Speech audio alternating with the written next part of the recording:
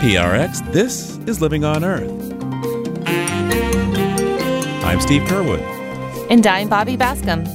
Climate activists in India have been accused of sedition and jailed for supporting farmer protests. These activists shared a toolkit, a Google document, which was posted on Twitter by climate activist Greta Thunberg. They've been charged with sedition and criminal conspiracy, when essentially what the toolkit does is creates and spreads awareness about the ongoing farmers' protests. Also, we share the Earth with roughly 10 quintillion insects, or maybe they share it with us. Really, in a lot of ways, this is an insect planet that we're just happening to live upon at this moment. And insects are governing all the basic processes that make life possible, from plant sex to decay and all sorts of other crucial ecosystem services. That and more this week on Living on Earth. Stick around. From PRX in the Jennifer and Ted Stanley studios at the University of Massachusetts, Boston, this is Living on Earth. I'm Bobby Bascom. And I'm Steve Curwood. The government of India is cracking down on climate activists who have joined farmer-led protests that have been escalating since November. Millions of farmers and their allies have shut down major roads across the country and set up makeshift camps in New Delhi, complete with generators, laundry service, and libraries, paralyzing the capital city. The farmers are protesting new laws that they say will benefit large agribusiness at the expense of small family farmers. At the same time, climate-related disruptions have changed monsoon and drought patterns in India so dramatically that many people have been pushed out of farming altogether. Authorities have jailed 22-year-old Disha Ravi, who followed the example of Swedish climate activist Greta Thunberg. Arrest warrants are also out for two of Ms. Ravi's associates. Disha started an Indian chapter of the Fridays for Our Future network, in which millions of schoolchildren around the world are striking for action on climate change. She's been organizing similar protests in India for some 3 years and works on a call to action called a toolkit to help the farmer protests. It was retweeted by Greta Thunberg. That was cited as evidence of sedition by the government and led to Ms. Ravi's arrest. Though it was not her first brush with the Modi government, which is highly sensitive to criticism. In July, police took down a Fridays for Our Future website that protested the planned dilution of environmental laws. For more, I'm joined now by Aditya Sharma, a freelance reporter based in India who recently wrote about Ms. Ravi's arrest for the German media service Deutsche Welle. Welcome to Living on Earth. Thank you for having me. So, two of these activists have had a warrant issued for their arrest, and a third was actually arrested. What exactly did they do? These activists, they're actually environmental activists, climate campaigners, and they shared a toolkit, a Google document, which was posted on Twitter by climate activist Greta Thunberg. They've been charged with sedition and criminal conspiracy. The authorities say that these activists were, working with international conspirators to sort of discredit India, and that the toolkit is waging social and cultural war against the government of India, when essentially what the toolkit does is, it creates and spreads awareness about the ongoing farmers' protests. So what exactly was in the toolkit? So the toolkit calls for tweet storm, social media buzz, that included, hashtags such as Ask India Why. It mentions social media handles, it has articles. It also calls for protests at Indian embassies. So in a way, the toolkit's also targeted people living outside of India who, want to know more about the protests, essentially building a social media campaign and, mobilizing support for the farmers. Now, I've read that the government has accused these activists of sedition and creating misinformation about the government, and they've even said that the three activists were in touch with supporters for an independent Sikh homeland in Punjab. What do you make of those accusations? So sedition, to be honest, is like a colonial era law, which free speech activists and critics of this law say that this law has really no place in modern India. As far as criminal conspiracy is concerned, a lot of legal experts would, argue that the charges don't really hold water. They're just, like an overreaction to, something that's part of campaigning and, activism. It's just that the government feels threatened. As for the second part, the police says that these activists were in touch with a group that has links to the Khalistan movement. And the Khalistan movement is they want a separate, independent homeland in northern India. The Khalistan argument has sort of been the go-to argument for the government to discredit the farmers. Because you see, the farmers' protest is so strong, and all of this is an attempt to sort of discredit the movement so that, they can come and say that, what, these people, they don't really have like genuine farmers' interest at heart. They're just, like a front for elements that want to sort of break India. Well, tell us, please, a bit about the history in India when it comes to jailing protesters and activists, both the history and the present, for that matter. One can argue that, the crackdown against activists and, independent voices have sort of intensified over the past few years, particularly, under the current regime. But India doesn't really have a very good reputation, so to speak, about dealing with criticism. People have been arrested in the past. It's not that, like all of this is something very new to India. But, it certainly can be argued that the intensity has really gone up in the past at least 5 years. And why are climate activists the target here, would you say? The reason that they've been targeted is because Greta Thunberg tweeted out a toolkit, and it involved a lot of climate activists in India. As to why climate activists have involved themselves, I think Greta Thunberg really put it really well, that democracy and science are interlinked. And, if you don't respect democracy, you probably won't respect science. Of course, the devastating effects of climate change on farming are the backdrop for the current protests in India. What is Prime Minister Modi's approach to addressing climate change in India? So, Prime Minister Modi has spoken about the need of, combating climate change. And India is, of course, a party to the Paris Climate Accord.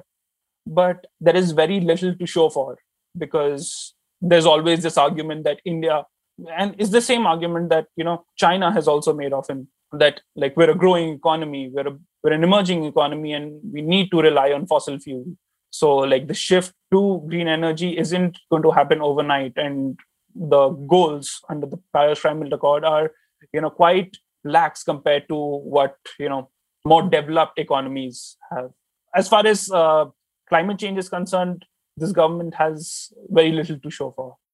Well, Aditya, I really appreciate you coming on to talk with us about this. I mean, I've reached out to a few other Indian journalists who understandably don't want to get involved with this story and perhaps be on the bad side of a government which, puts people in jail for speaking out against it. Yeah, so, a lot of journalists have also been arrested. There was a journalist with a magazine, this caravan journalist. His name is Mandeep Punia.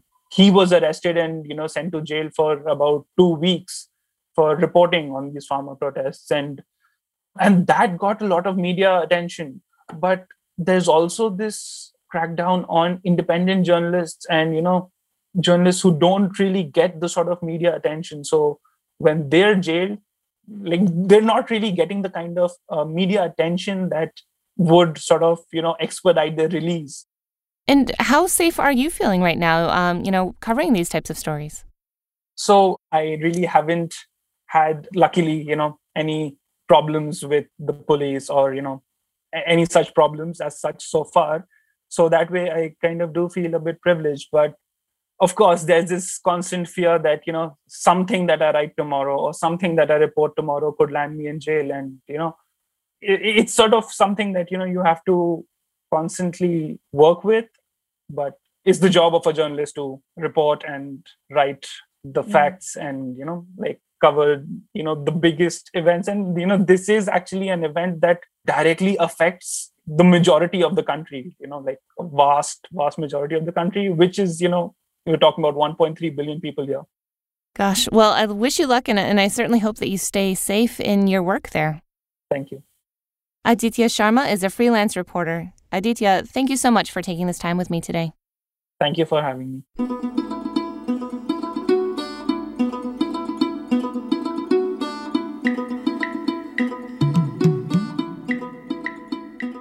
Well, let's take a look beyond the headlines now with Peter Dykstra. Peter is an editor with Environmental Health News. That's ehn.org and dailyclimate.org. Joining us now on the line from Atlanta, Georgia. How you doing, Peter? And what do you have for us today?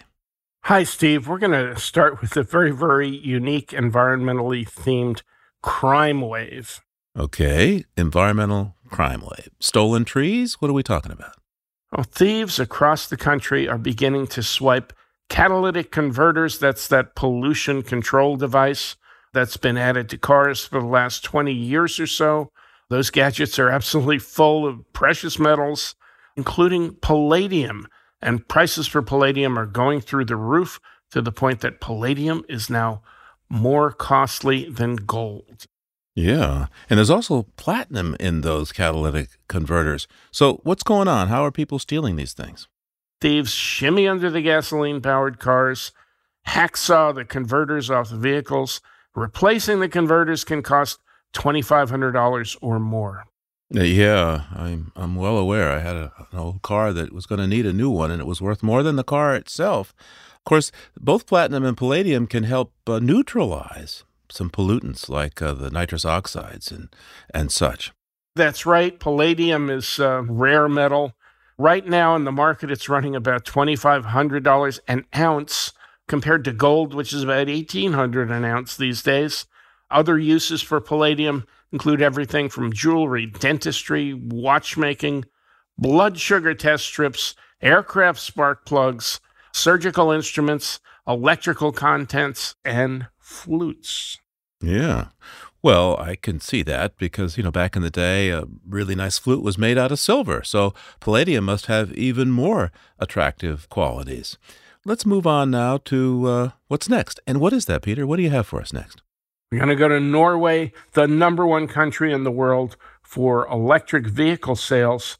Norway is running at 56% of all new vehicles sold are electric. Compare that to the U.S. Here in this country, we're at 2% electric vehicle sales. Oh, wait, Peter, how fair is that? I mean, Norway has got a population, the size of Wisconsin or something? We have 330 million people here in the U.S. Yeah, but in terms of market share, it's huge there.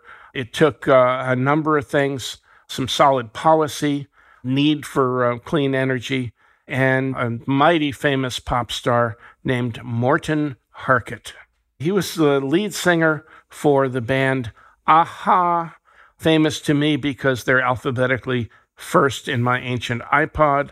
And the one-hit wonder from Morten Harket and Aha is, of course, Take on me, take on me. Okay, wait a second, Peter, let's not sing here. Yeah, we don't want me to sing, you're absolutely right. But thanks to Harket and other EV advocates, Norway's vehicle import market tipped the scales in favor of electric vehicles by making imports like Volkswagens more expensive through added taxes. EVs are cheaper, and therefore they're dominating vehicle sales at about 56%. So a pop star helped flip this market, huh? Aha. Oh, okay. I'll take that as a cue to move on, Peter, which means we should consider something from history. What would you like us to consider today? February 25th, 2007, Al Gore's slideshow turned into a hit movie, An Inconvenient Truth was released. Of course, slideshows are the kind of thing you'd fall asleep to in middle school, or at least I would fall asleep to them. But Gore's down-to-earth, unsciency delivery, and the fact that An Inconvenient Truth followed climate change-linked mega disasters like Hurricane Katrina made it the right slideshow at the right time. Yeah, it was wildly popular. I remember standing in line for a good while to get a ticket to go see it. It was wildly popular with award season 2. The theme song won a Grammy. Gore won an Oscar for documentaries. And of course, that same year, he shared a Nobel Peace Prize. Well, thanks, Peter. Peter Dykstra is an editor with Environmental Health News. That's ehn.org and dailyclimate.org. We will talk again real soon. Okay, Steve. Thanks a lot. Talk to you soon. And there's more on these stories on the Living on Earth website. That's LOE.org.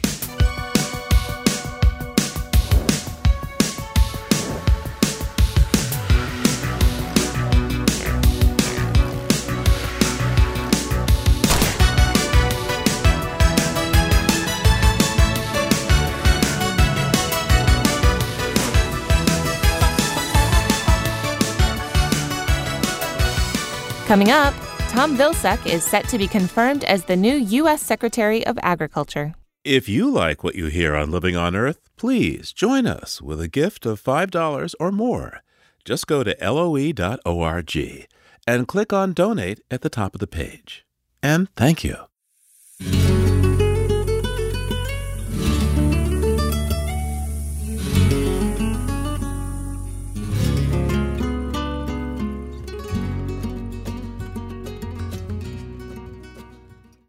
It's Living on Earth. I'm Bobby Bascom. And I'm Steve Curwood. A final Senate vote to confirm Tom Vilsack as Secretary of Agriculture has been scheduled for February 23rd, and he has broad bipartisan support. The former Democratic governor of Iowa and one-time presidential candidate was also Agriculture Secretary for President Obama. But a lot has changed in the last 4 years. Catastrophic wildfires spurred by climate change have ravaged parts of the 200 million-acre national forest system the USDA administers. And the COVID pandemic has tipped 20% of American households deeper into food insecurity and led to food shortages. Early on, farmers lacking a market were forced to dump milk, and the virus ripped through meatpacking workers. During confirmation hearings before the Senate Agriculture, Nutrition, and Forestry Committee on February 2nd, Tom Vilsack pledged to align the vast national forest system with the Biden administration goal of conserving at least 30% of U.S. lands and waters by the year 2030. He also promised support of climate-smart agricultural practices to create new income and jobs for rural Americans. I think there's an opportunity for us to create new markets, incentives for soil health, for carbon sequestration, for methane capture and reuse, by building a rural economy based on biomanufacturing, protecting our forests, turning waste material into new chemicals and materials and fabrics and fibers, creating more jobs in rural America, creating greater farm income stability, and also reducing emissions. Tom Vilsack also said he would attack systemic racism at the USDA.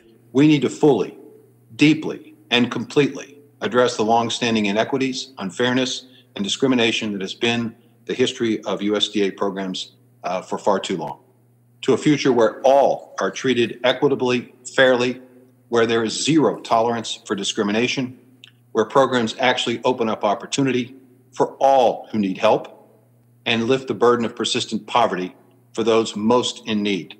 The biggest part of the Agriculture Department budget is the Supplemental Nutrition Assistance Program, which provides more than 40 million Americans with food aid. Secretary-designate Vilsack promised to reverse the actions of the previous administration, which had tried to shrink food assistance benefits and failed to help many people who suddenly lost jobs and income in the pandemic. For some perspective on the Vilsack appointment, we're joined now by Ricardo Salvador, the Food and Environment Director for the Union of Concerned Scientists. Welcome to Living on Earth. Thank you, Steve. It's great to be with you. And I am glad that you've raised the confirmation hearing because there were some subtle nuances that many of us noticed during that confirmation hearing. Mr. Vilsack, to his credit, he of his own volition actually raised that it was important to think about the people that are not able to afford food, how he was actually going to prioritize making more of them eligible to participate in the food safety network, which is the largest budget item in his department. And that's significant because his immediate predecessor had actually done the opposite. He was acting on a worldview that people that use the food safety network were actually lazy or were trying to cheat the system. So he was trying to make it as difficult as possible for people to qualify for SNAP, what used to be called food stamps. So that's a significant difference in attitude and understanding of the purpose of the program that came from Mr. Vilsack. Likewise, he also didn't fall into line in that he actually said that it was very important to take into account the well-being and the health of laborers within the food system, all the way from the fields into meat packing plants. His immediate predecessor didn't even acknowledge those people exist. And if he ever did talk about laborers, to him, those were inputs into the system, whose costs were to be minimized. So what the traditional view in agriculture is that the laborers that are essential for the whole system to operate are just input costs, and you want to make their costs as low as possible. So when a Secretary of Agriculture speaks in the way that Vilsack did during this confirmation hearing, and he talked about them needing occupational safety protection, that they needed to have a safe environment in which to work, and that we needed to treat them with dignity, While in normal conversation, that may just seem like it's expected for a Secretary of Agriculture to speak that way. That is a sea change. Particularly in meatpacking, what say does the Secretary of Agriculture have over labor practices there? Yeah, that's a very good point, because it would actually be OSHA, Occupational Safety and Health, or CDC, so respectively the Department of Labor and the Department of Health and Human Services, that would have purview over a lot of the factors that determine how safe the environment is for workers in meatpacking plants. But the Secretary of Agriculture actually does have purview over one really important feature of the way that meatpacking plants work. In the meatpacking industry, you have a disassembly line. You're essentially hacking away the pieces of the carcasses that are moving in front of you. And here's the key thing. The faster those carcasses are flying in front of you and you hack away at the bit that you're responsible for, then the more profit the industry makes. It's essentially how much can you process per unit of time. And if these were machines, you could make an argument for that representing efficiency. Because these are human beings, that's not efficiency, that's exploitation. Because just so that you have an idea, depending on the species we're talking about, say in poultry, you could be expected to hack away at about 180 one of these carcasses per minute. And you're manipulating very sharp instruments. And you can't stop, because if you stop or if you miss, it affects the entire disassembly line. So obviously the humane thing to do is to slow down the speed of those disassembly lines so that you actually have a humane occupation for these people to discharge. That is completely under the purview of the Secretary of Agriculture. And prior Secretaries of Agriculture, not only Mr. Vilsack's immediate predecessor, but Mr. Vilsack himself, when he was there the first time, actually supported the industry's demand that they sanction higher line speeds. So this is something that he can remedy, because he can change things that he previously supported. So when Tom Vilsack was Secretary of Agriculture back during the Obama administration, the department was accused of discrimination favoring white farmers versus black and Hispanic and Native American farmers. And in fact, among the cases that were filed years ago, one of them, called Keeps Eagle versus Vilsack, resulted in millions in compensation for discriminatory claims. So to what extent do you think that Mr. Vilsack is going to change his approach to how farmers of color are handled by the USDA, both in view of the lawsuits that had to be settled, that had his name on it, and to any change in attitudes that you've noticed? Yeah. Well, the only honest answer to that question is that remains to be seen. Obviously, we would be just speculating right now. However, the way that Vilsack II, this is what I'm calling him now, has shown up so far, is very different from the way that he presented the first time around. And one of the key indicators of that is that when he held listening sessions with members of the African American farming community, he genuinely was listening, which we can tell because of the policies that he's recommending that the Congress move. But among these things, just to give you an idea of what I'm talking about, is actually loan forgiveness for African American farmers, and actually a pause on foreclosures on African American farmers who are under great economic stress because many of them lost markets during the pandemic. Every listener needs to understand that the history of the USDA has been racist from its inception in 1862. As a matter of fact, you can say with a straight face, its mission has been racist.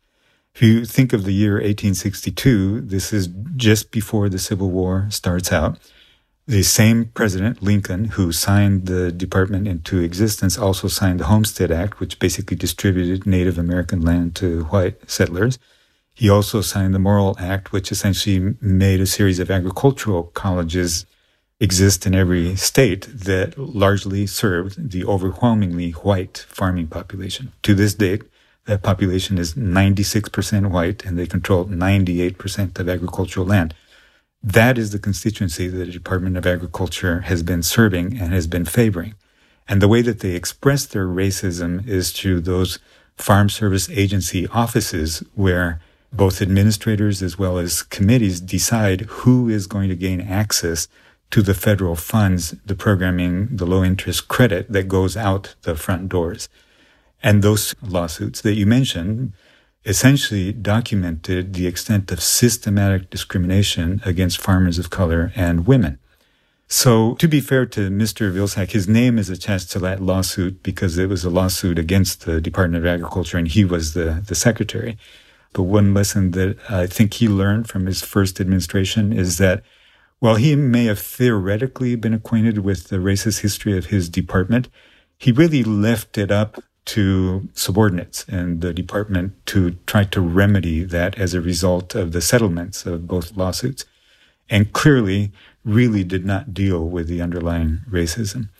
And so now there's an opportunity to undo that. And so a key indicator that he means business is that he has stated publicly he means to change the constitution of the Farm Service Agency offices and who is actually made a member so that they're not primarily these white local groups that historically are just going to be benefiting themselves.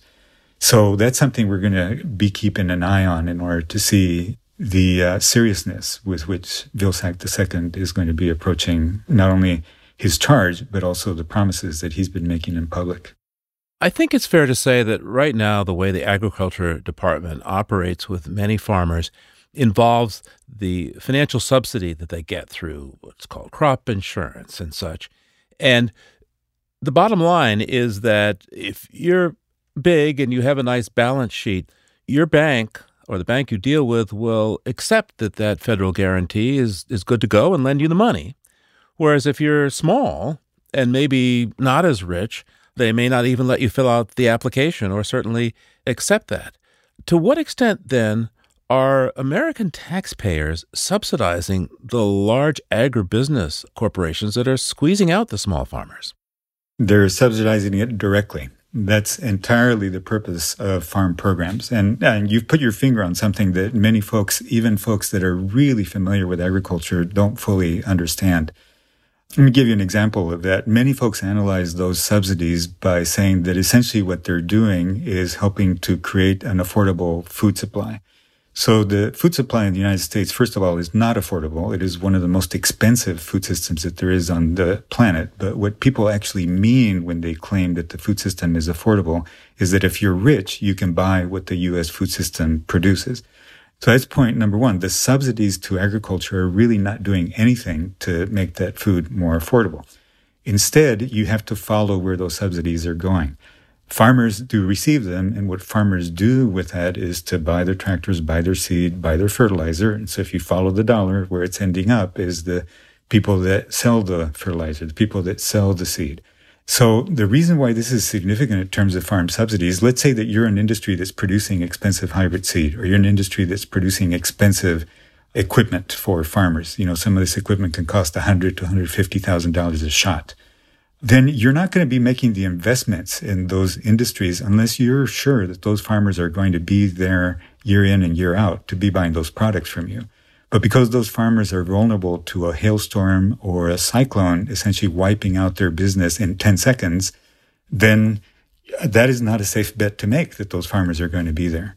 So now bring in those subsidies. We make farmers whole when the market goes south. We make farmers whole when a windstorm, a hurricane, hailstorm happens. So the ultimate beneficiaries then, it's the industries that sell to and that buy from farmers. So when you look at the lobbying that happens for agricultural programs, guess who's front and center in making the strongest arguments for that? It's those businesses. It's the businesses that sell to and that buy from farmers. That's what the agricultural subsidies are for. So the answer to your question is we're directly subsidizing the major agribusinesses that otherwise are making arguments about how they love the free market, but are the most socialized segment of the American economy. Those federal subsidies are actually built into their business models. Let's talk a bit about carbon. The Biden-Harris administration has said, we're going to deal with the question of climate change with an all-of-government approach. And there's much talk about the ability of farmland to help sequester carbon. For example, in the USDA, there's a commodity credit corporation, and there's some talk about having that become a carbon bank to pay farmers for practices that could limit greenhouse gases or even help extract them out of the air. How might this prove to be an effective incentive for farmers when it comes towards moving the U.S. towards dealing with the climate emergency? And how much do we know to accurately monetize such things at this point? So I'll give you the short answers. It's all to the good that we're moving to provide an economic incentive for farmers to contribute to mitigating climate change. And how much we know is not enough. And as a matter of fact, it's very limited in terms of monetizing those rewards.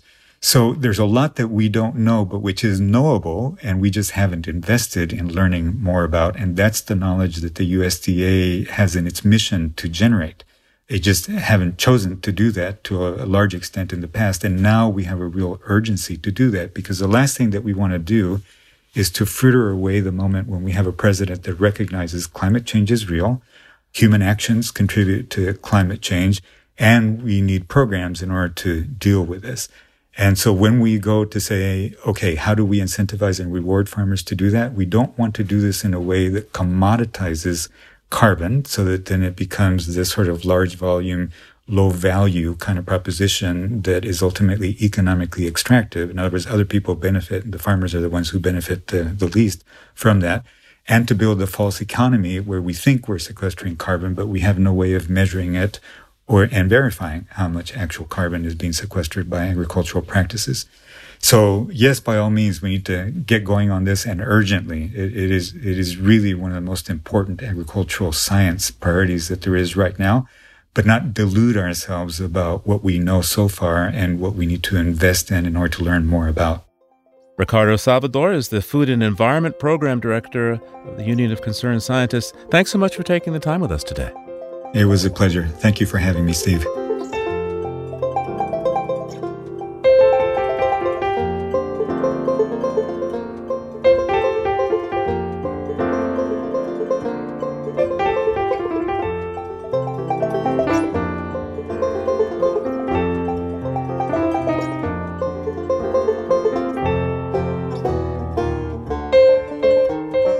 Coming up, from religious symbols to manicures, we'll take a deep dive into the many surprising ways insects feature in our daily lives. Keep listening to Living on Earth.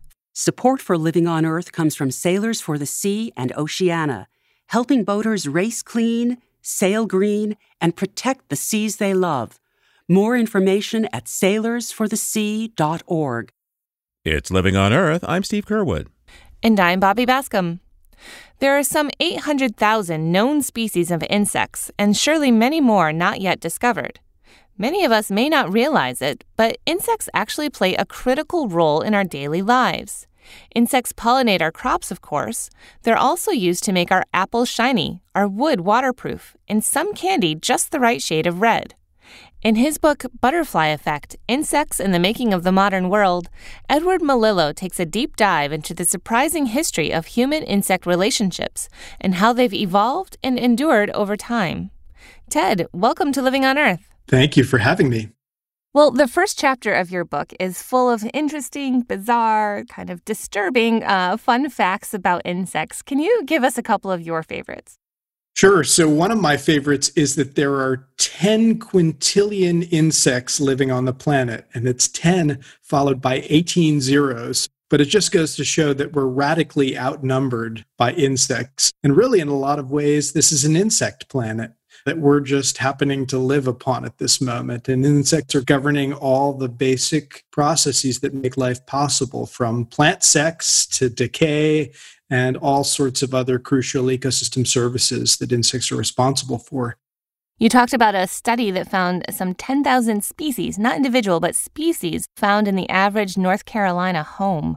That was shocking. I don't think it's just North Carolina. Yeah, it was a study led by an entomologist named Michelle Troutwine from San Francisco, and she and her team of investigators went into houses in North Carolina, and they also did another study where they looked at everything from Parisian apartments to high mountain huts in Peru, and insects were just everywhere all the time. And perhaps we don't notice them because they're doing a lot of their work between blades of grass, under garbage cans, and refrigerators, but they're there doing really important work behind the scenes. And as I show in the book also, they're on our bodies, they're in our food, they're in our pharmaceuticals, and they're really in a lot of ways, hosts of what a future planet might look like, too. I was surprised to read about the role that some insects have played in certain religions. Can you give us a sense of that? Oh, yeah. I mean, insects symbolically have played important roles dating way back to scarab beetles and the ancient Egyptians. I talk about dragonflies on samurai helmets as symbols of bravery and protection. And I talk about in the Christian faith the idea that many saints carried a profusion of hair shirts on their bodies, and beneath them, lice and fleas were feasting, and they were happy to host these colonies of God's beings on their person. So yeah, insects are sort of with us, around us, and on us at all times. Well, most chapters of your book take a deep dive on a certain insect. So let's talk about one, the domestication of silkworms. Yeah, it's totally fascinating. I talk in the book about a Chinese princess who thousands of years ago was sitting under a mulberry tree, sipping on a cup of tea, and apparently a silkworm cocoon fell into her teacup. She reached in, and as she pulled it out, this long tensile thread came forth and stretched on and on and on, and it was remarkably strong. And she's considered among the Chinese to be the legendary founder of silk production. But today we still depend upon billions and billions of tiny caterpillars. We call them silkworms, but they're really caterpillars for the production of our silk. And silk is extremely widely consumed. I mean, who hasn't felt or touched silk at some point? And it's a really, really fascinating story. But it also is a story about a resurgence of a product that seemed to have disappeared in the 1940s after the Second World War, as rayon and polyester seemed to be taking over the world. But it turns out that silk has a lot of properties that are inimitable, and engineers have never figured out how to make fibers that have the same kind of strength and flexibility and properties that can reflect light in the ways that silk can. And so once again, many of the human substitutes for these insect secretions turned out to not hold all of the promise that we were told they would. You talk about shellac in the second chapter of your book. Many listeners may be familiar with shellac. It's a wood varnish and may be used as a nail polish, but they probably don't realize that it actually comes from an insect. Can you tell us more about the bugs that produce shellac and how it's actually made? Sure. So shellac is the secretion of the female Caryolacca insect, and she lives on fig and acacia trees in India and parts of Southeast Asia, Thailand, southern China. This was the most surprising chapter for me because I knew so little about it.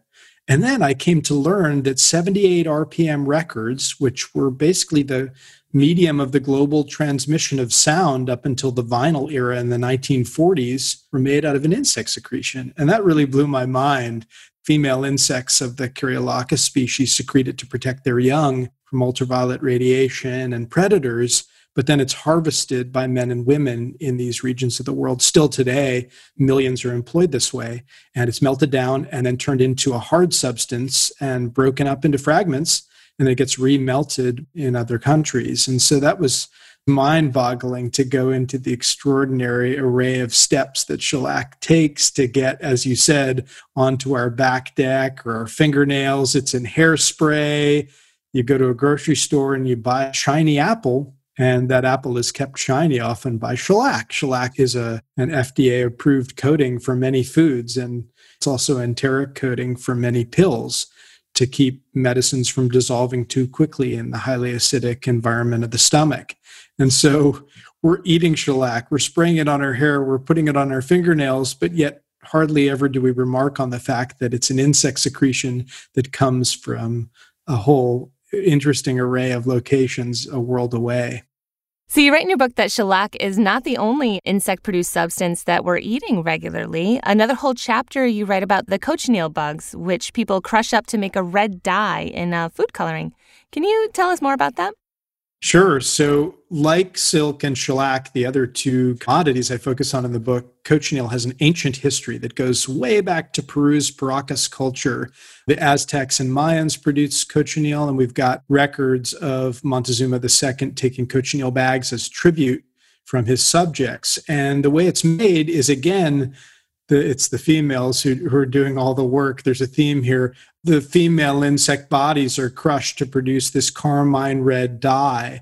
And the insects are raised on nopal cacti. They dine on the sweet juices of the inside of the cactus. And then the female raises her young surrounded by kind of a downy secretion. But then it takes about 70,000 female insect bodies to produce a 1-pound brick of dried cochineal dye. And when Europeans came across this in 1500s after the Spanish conquest of the Americas, they just couldn't get enough of it because it has tremendous fixative properties. It doesn't bleed away, and it creates a whole host of brilliant colors. You can combine cochineal with mordants that are basically different types of metals to produce deep sort of Corinthian purple hues, and you can produce these really bright scarlet reds. And of course, for ecclesiastical vestments and royal robes, Europeans wanted red, the color of virility and Christ's blood. And so once they got their hands on this new source of red dye, it became the second most lucrative traded product in the Spanish Empire after only silver. And today it's made a resurgence and is used as a safe food coloring for all sorts of things, from candy to fake crab legs to specialty cocktails. It's in everything, sausages, you name it, it has cochineal. And part of the reason for this is that many of the substitutes for these natural products that people came up with after the Second World War turned out to be toxic. So cochineal has made a comeback just like shellac and silk, in part because of the failures of substitution. And I talk about that quite extensively in the book. You know, for many Westerners, the idea of purposefully eating bugs can be, kind of off-putting. But you write that most people are actually already eating insects, and not just in cochineal and shellac, as we've talked about, but in a lot of other ways. Can you give us some examples? Sure. So right now on the planet, about 2 billion people on a regular basis eat insects. It's just a part of their regular daily diet. Almost every world culture, some insect dish that's central to their food culture. In Japan, eating zazamushi, which are riverbed harvested larvae, is very common. Bundongi in South Korea are silkworm pupa. I've eaten those, and they taste a little like a cross between a peanut and a shrimp, I'd say. It was a strange but interesting new taste experience. In Mexico, chapulines, fried crickets and grasshoppers, a wonderful snack. I actually really enjoy those. But we're all eating insects. You may not know it, but I'm drinking a cup of coffee, for example. And the United States allows about 10% of the green beans that are brought into this country be insect body parts. And if drinking coffee or tea, you're most certainly consuming insects. In peanut butter and chocolate, the FDA allows insect body parts. There are quotas for both of those as well. So if you consume any of these products on a daily basis, you may not know it, but you're consuming insects regularly. You've always heard these stories of some bug crawling in your mouth while you're sleeping, but I guess it's a lot more subversive than that. It's totally a cultural thing because, just imagine, I teach many Chinese students, and they think it's so strange that North Americans eat cereal with milk. That is just the most odd combination to them, yet it seems perfectly natural to us. So it's worth reminding ourselves that there's no biological basis for a distaste for insects. It's very culturally conditioned. And we're seeing a lot of indications that maybe this is changing in the United States. For example, at Safeco Field, the field where the Seattle Mariners play, they've got a restaurant there that's been serving up chapulines, fried grasshoppers, for years. And they're a bestseller alongside popcorn, peanuts, and hot dogs. So, this may be the harbinger of things to come. Who knows? Yeah, that's the thing. I mean, people talk about insects as being the protein source of the future. And I think it is cultural. I have a friend, she was in the Peace Corps back in the day, and she was going to go back to her village in Niger. And she was really excited because she was going back during locust season, which is a time when they capture the locusts, fry them up, throw some salt on them, and, eat them like popcorn. And she was really stoked to be going back at that time of year. It's something people enjoy. Absolutely. And in many cultures, in much of southern Africa, eating mopane caterpillars called mopanis is very common. And it's a multi-million-dollar industry that gives protein to people where refrigeration is scarce. It can be a really important alternative. And I'll just give you one statistic for your listeners to think about. In the United States, to produce 1 pound of beef, it takes 1,000 gallons of water and 2 acres of grazing land. To produce 1 pound of crickets, it takes 1 gallon of water and 2 cubic feet of space. And with the crickets, you get about 3 times the amount of protein, much more iron and nutrients. And essentially, these are freeze-dried, pulverized, and turned into a high-protein meal. I certainly think it's going to be part of the array of possible solutions for the future. Now, of course, perhaps the most well-known and important insect for human beings is the bee. Honeybees give us honey, and they pollinate on the order of 1 in every 3 bites of food. They're so important. Can you tell us a bit about the history of that relationship and what's going wrong with it today? Yeah, so our understanding of pollination is a quite remarkable story in and of itself, and I delve into that quite a bit. One of the most fascinating characters that I came across when I was learning about how we came to know more about pollination was Charles Henry Turner. He was an African-American biologist born at the end of the 19th century, and he was the first African-American to get a PhD in zoology at the University of Chicago and the first African-American to get published in the prestigious journal Science. Yet we know very little about him. He was unable to get a university job because he was Black, and so he ended up teaching high school. He had no laboratory, no graduate students, and he did all of the pioneering work that led us to really understand how bees are actually rational actors that make decisions and move about in this world not as sort of robotic beings, but as free-thinking individuals as part of social groups. And Turner's story I found truly amazing. Today, the real threats to bees, we talk about them as colony collapse disorder, seem to be coming from a variety of sources. One of them, though, and it's a big one, are a class of pesticides known as neonicotinoids or neonics. They're pesticides that mimic nicotine, which you may know of as one of the chemical secretions of the tobacco plant. But these chemicals that mimic nicotine are really wreaking havoc on bee colonies. Habitat destruction, climate change are big parts of it as well. But also there's a parasitic mite called the Varroa destructor. It's got a very vivid name that has been hurting bee colonies as well. But neonicotinoid, this class of chemicals, really needs to be banned because we depend so much on bees for our fundamental existence on this planet. And it's easy to forget how much we depend upon bees. The almond butter that you might put on a piece of toast in the morning, that was all dependent upon bees, as is your morning coffee, your tea, many of the vegetables you consume on a regular basis, avocados, broccoli, you name it. Well, Ted, what do you suggest for someone that maybe wants to learn more about insects on a personal level? You know, many of us are trapped at home right now with a virus and a captive audience for taking up a new hobby. I don't know, what do you think of an ant farm or any other ideas that you might have? Yeah, so I've been raising silkworms with my 7-year-old, and we've had a remarkable time doing that. We purchased online for about $10 a bunch of little eggs. They showed up in a petri dish. There were about 250 of them. They looked like little poppy seeds. And we put them in a styrofoam chicken incubator, which cost us another $10 or so to keep them nice and cozy. And they hatched, and we've been watching them grow. You have to feed them a lot because they eat about 10 times a day. And it's remarkable to see them growing in front of your very eyes. But I also suggest just really helping kids become attentive to insects in their lives in other ways, maybe than lice or ticks. You can listen to a cricket's chirps, for example. And if you do that for 14 seconds and then add 40 to that number, you'll get a remarkably accurate reading of the temperature in degrees Fahrenheit outdoors. And that's because crickets are exotherms and they respond to the ambient temperature. And they slow down when it's cold and go faster when it's warm. And we tried it with our porch thermometer, and every time we got within 1 or 2 degrees of an accurate temperature reading by simply listening to the crickets outdoors. So I hope the book in some ways and my work in general creates more attentiveness to what insects are trying to tell us, both literally and figuratively, about the health of our planet. Ted Melillo is a professor of history and environmental studies at Amherst College and author of the new book, The Butterfly Effect: Insects and the Making of the Modern World. Ted, thank you so much for all of these bug stories. Thanks for talking with me. I really enjoyed it. We take you now into the company of crickets.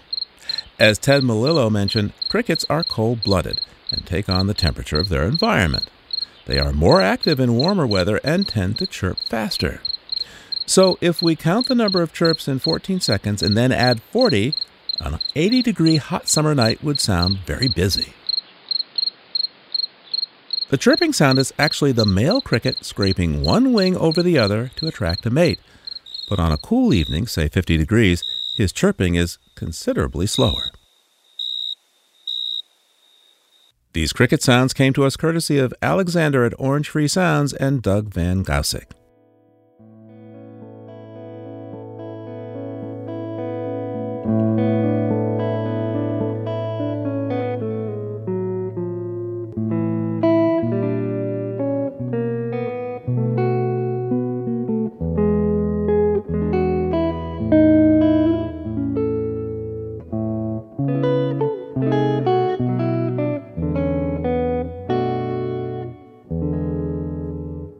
Living on Earth is produced by the World Media Foundation. Our crew includes Naomi Ehrenberg, Paloma Beltran, Grace Callahan, Jenny Doring, Jay Feinstein, Paige Greenfield, Leah Jablow, Mark Seth Linder, Don Lyman, Ainsley O'Neill, Jake Rigo, Natalie So, and Yolanda Omari. Tom Tiger engineered our show. Allison Laristeen composed our themes. You can hear us anytime at loe.org, Apple Podcasts, and Google Podcasts, and like us, please, on our Facebook page, Living on Earth. We tweet from @LivingOnEarth and find us on Instagram @LivingOnEarthRadio. I'm Bobby Bascom. And I'm Steve Kerwood. Thanks for listening. Funding for Living on Earth comes from you, our listeners, and from the University of Massachusetts, Boston, in association with its School for the Environment, developing the next generation of environmental leaders, and from the Grantham Foundation for the Protection of the Environment, supporting strategic communications and collaboration in solving the world's most pressing environmental problems.